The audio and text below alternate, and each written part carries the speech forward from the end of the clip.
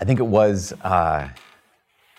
the last Mass of Lent. It was, I think, Palm Sunday, where we mentioned icebreaker questions. And some of the icebreaker questions that we will typically ask when we have these, youth events or we have any kind of event, the one we asked that day was the scar stories. What's your favorite scar story? But also what's your favorite condiment out of your belly button? That was a hit. Everyone loved that one. But my favorite icebreaker question, I think, is the question, I mentioned it on Palm Sunday, but is the question, if you could have any superpower in the world, what superpower would you choose? And it's interesting. I am just always fascinated when people answer this question, because I would just automatically think that they would say flight, because that seems like a pretty normal thing. But people break into things like teleport. I think that's a good answer too. And a strange number of people have said invisibility, they would like to turn invisible, which kind of creeps me out, because I think, what do you want to get away with is the question that kind of arises up. But someone actually, I mentioned that, I made that joke at one point, and someone wrote to me and they said, well, actually, some people just don't like to be seen. You have so much wound and so much shame that maybe just to be able to be invisible would be a gift. And I thought, wow, there's some depth here, because not a lot of answers have that kind of depth. In fact, I'm often disappointed. Because I think people have not put the necessary amount of thought into answering this question. Because, okay, you want to teleport, great. Can you take people with you? Have you thought about that? If you can teleport, can you take them with you in your mind? Do you have to be touching them? Can they have to be touching another person who's touching another person touching you? What's the rules? If you could fly, great. Can you just float? Just hover there? Or can you go really, really fast? If you can turn invisible, do your clothes turn invisible as well? Or do you have to have that awkward transition back and forth from being visible and invisible all the time? See, people need to think with their brains, people. This is one of those important things, because I would say that when I answer this question, I would say, yes, I would like to fly. But I would like to fly, I don't know, close to the speed of light. If that's going to be the case, you need to think this thing through. And here's what, if I'm going to fly close to the speed of light, that means I also have to be relatively invulnerable, because I imagine the friction gets pretty big deal when you're flying at close to the speed of light.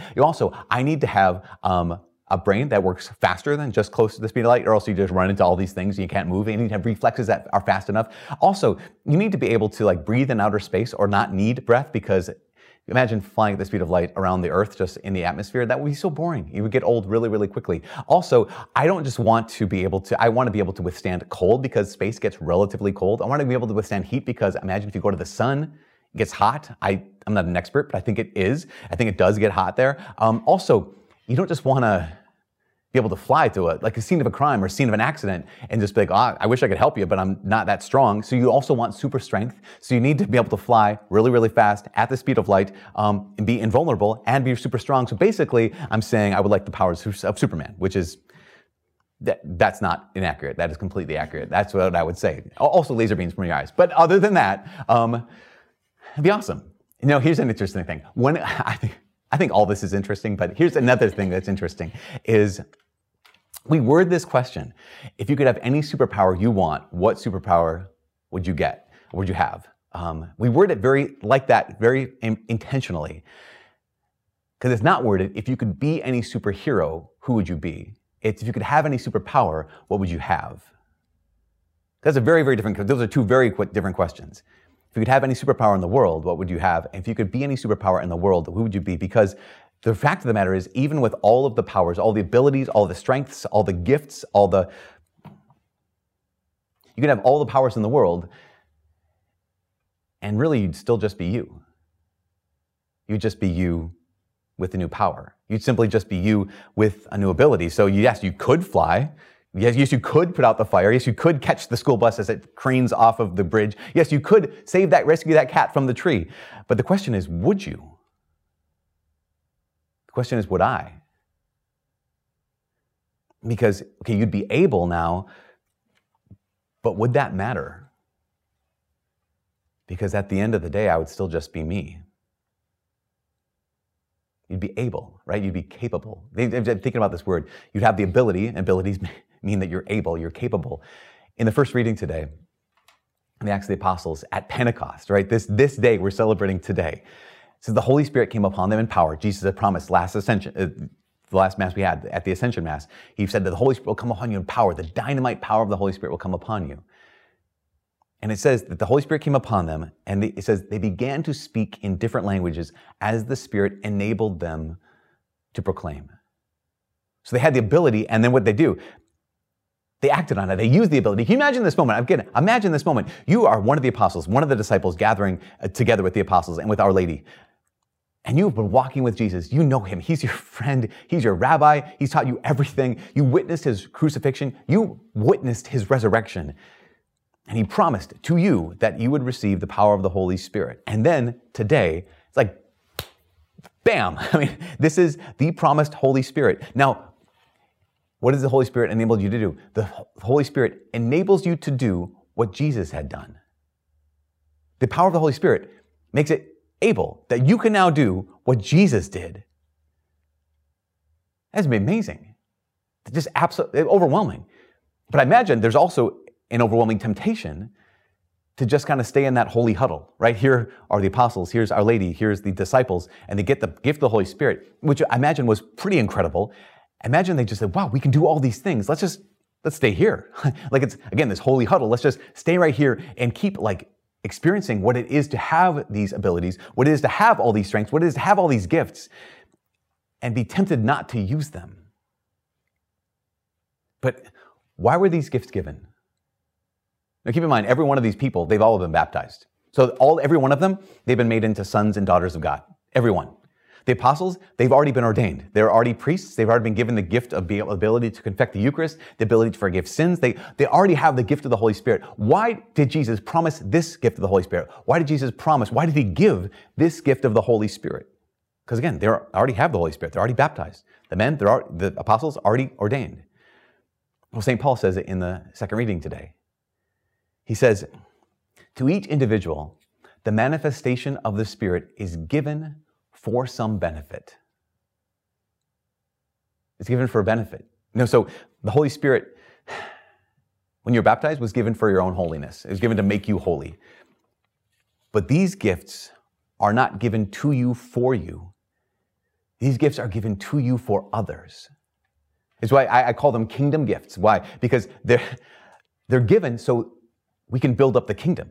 That Jesus intentionally, specifically gave these kind of gifts, this gift of the Holy Spirit at Pentecost, so that we can actually help, that we've been enabled to build up the kingdom. So we have the gifts of the Holy Spirit, right? We have wisdom and understanding and counsel and knowledge and piety, reverence, fear of the Lord. Those gifts are meant to build up the kingdom, but there's also those charisms that happen when we receive the Holy Spirit in power. Those charisms can be things like mighty works, like miracles, healing, being able to drive out demons, the ability to be able to speak in tongues and understand tongues and discern spirits. Like all of those gifts are what we call kingdom gifts because all of them are meant to build up the kingdom, which would be so incredible, right? In fact, that's why we pray for these gifts. And I invite you on this day, on Pentecost, and every day, pray for those gifts. Pray, God, give me that gift of counsel and understanding and knowledge and piety and fear of the Lord and reverence. Give me the gift of mighty works. Give me the gift of the ability to heal. And St. Paul says, strive for these spiritual gifts. Pursue them. They're good to ask for. But imagine that God gave you all these gifts. Would they be wasted? Imagine God gave every single one of his gifts, the fullness of all the gifts of the Holy Spirit. Would they be wasted? How would you even know? How would you know the answer to that question? I think every one of us, we know the answer to that question right now because we know that your life, my life, are filled with gifts. You are the recipient of God's manifold blessings, his gifts, and I am the recipient of God's so many. This is the test. And this is what I think I need to consider, and I think so many of us need to consider, is the question, why in the world would God give me the supernatural gifts I pray for if I'm not willing to actually use the natural gifts he's already given me? Why in the world would God give me the supernatural gifts I'm praying for on the Feast of Pentecost if I'm not already willing to use the natural gifts he's already given to me? So I say, God, give me this supernatural strength. God, give me this incredible gift of strength. You say, okay, well, have you used the strength you already have to help anyone? Or I could say, God, give me the supernatural gift of counsel, where I could just understand and speak wisdom into someone's life. And he says, okay, well, do you even listen to anyone right now? Do you even make time to listen on a natural level right now? So why should I give you the supernatural gift of counsel if you don't even use that natural gift of listening? Or God, I want to have the gift of wisdom or a gift of faith, being able to speak that word that just like unlocks something in a person's life, the supernatural gift. And he could say, okay, fine. When was the last time you talked to someone about Jesus? Just in a natural way, just talked about Jesus. But God, if you give me the gift of healing, I would love to be able to go to people that are hurt and broken and be able to extend your healing to their lives. And you can ask the question, okay, when was the last time you visited a nursing home? When was the last time you visited someone you already love who was in the hospital or when they were sick?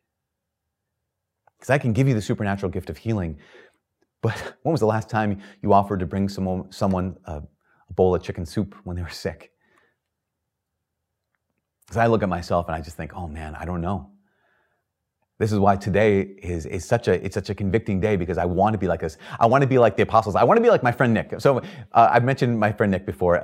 He and his wife became Catholic a bunch of years ago, maybe over a decade ago now. And Nick is a really good, he's good in so many ways, but he is a really good speaker. He talks about Jesus all the time, all over the place. A number of years ago, he was driving from Minnesota to Wisconsin. I know, going from the promised land to something other than the promised land. And, thanks, you guys. And he was on the interstate, and it was getting dark, and up ahead of him, there was a car accident.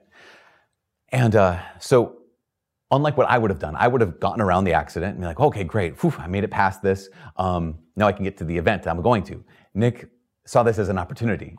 So he pulls over, gets far enough off the road that he's safe, and then all he had was his phone, and on his phone, there was a flashlight. Like most phones right now, right? So he runs out into the traffic with his flashlight on his phone and starts directing traffic like, hey, there's a car accident up ahead. And so just moving people over to the lane, and basically he's helping all these people so that no one's running into anybody, and he is flagging them down. Well, this guy drives up in a truck, and he pulls up to Nick and he says, hey, do you want a vest? And Nick goes, no, I'm not even cold. And the man stops and says, son, do you want a reflective vest? He's like, oh, yeah, that'd be great. So he gets a reflective vest on. And then a state trooper pulls up and he says, is that your only flashlight? He says, yes, sir, it is. He says, well, he says, you want a big flashlight? Yes, sir, I do. And he gives him his mag light, that, the state trooper, like million candle watt light. So he's got this candle, this massive flashlight. And then the trooper says, son, do you have any cones? And he's like waving traffic. He's like, no, sir, I do not have any cones. He's like, well, you do now. And he gives him, you know how to lay these out? I know how to lay out cones. Yes, sir.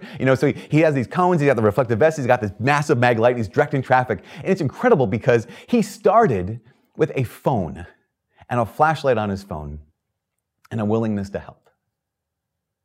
But because he used the gifts he had, he was given more gifts. He started with this flashlight and a willingness to help, and he ended up with this reflective vest and these cones and this incredible mag light that the state trooper took back from him at the end. And that's why, Jesus, in Matthew's gospel, he gives this principle. He says, to those who have, more will be given.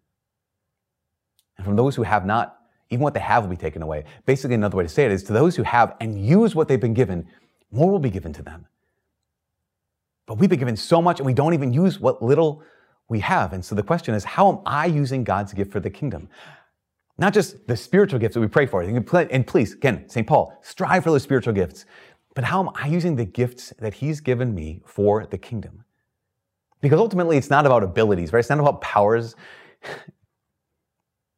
It's not about us, that's for sure.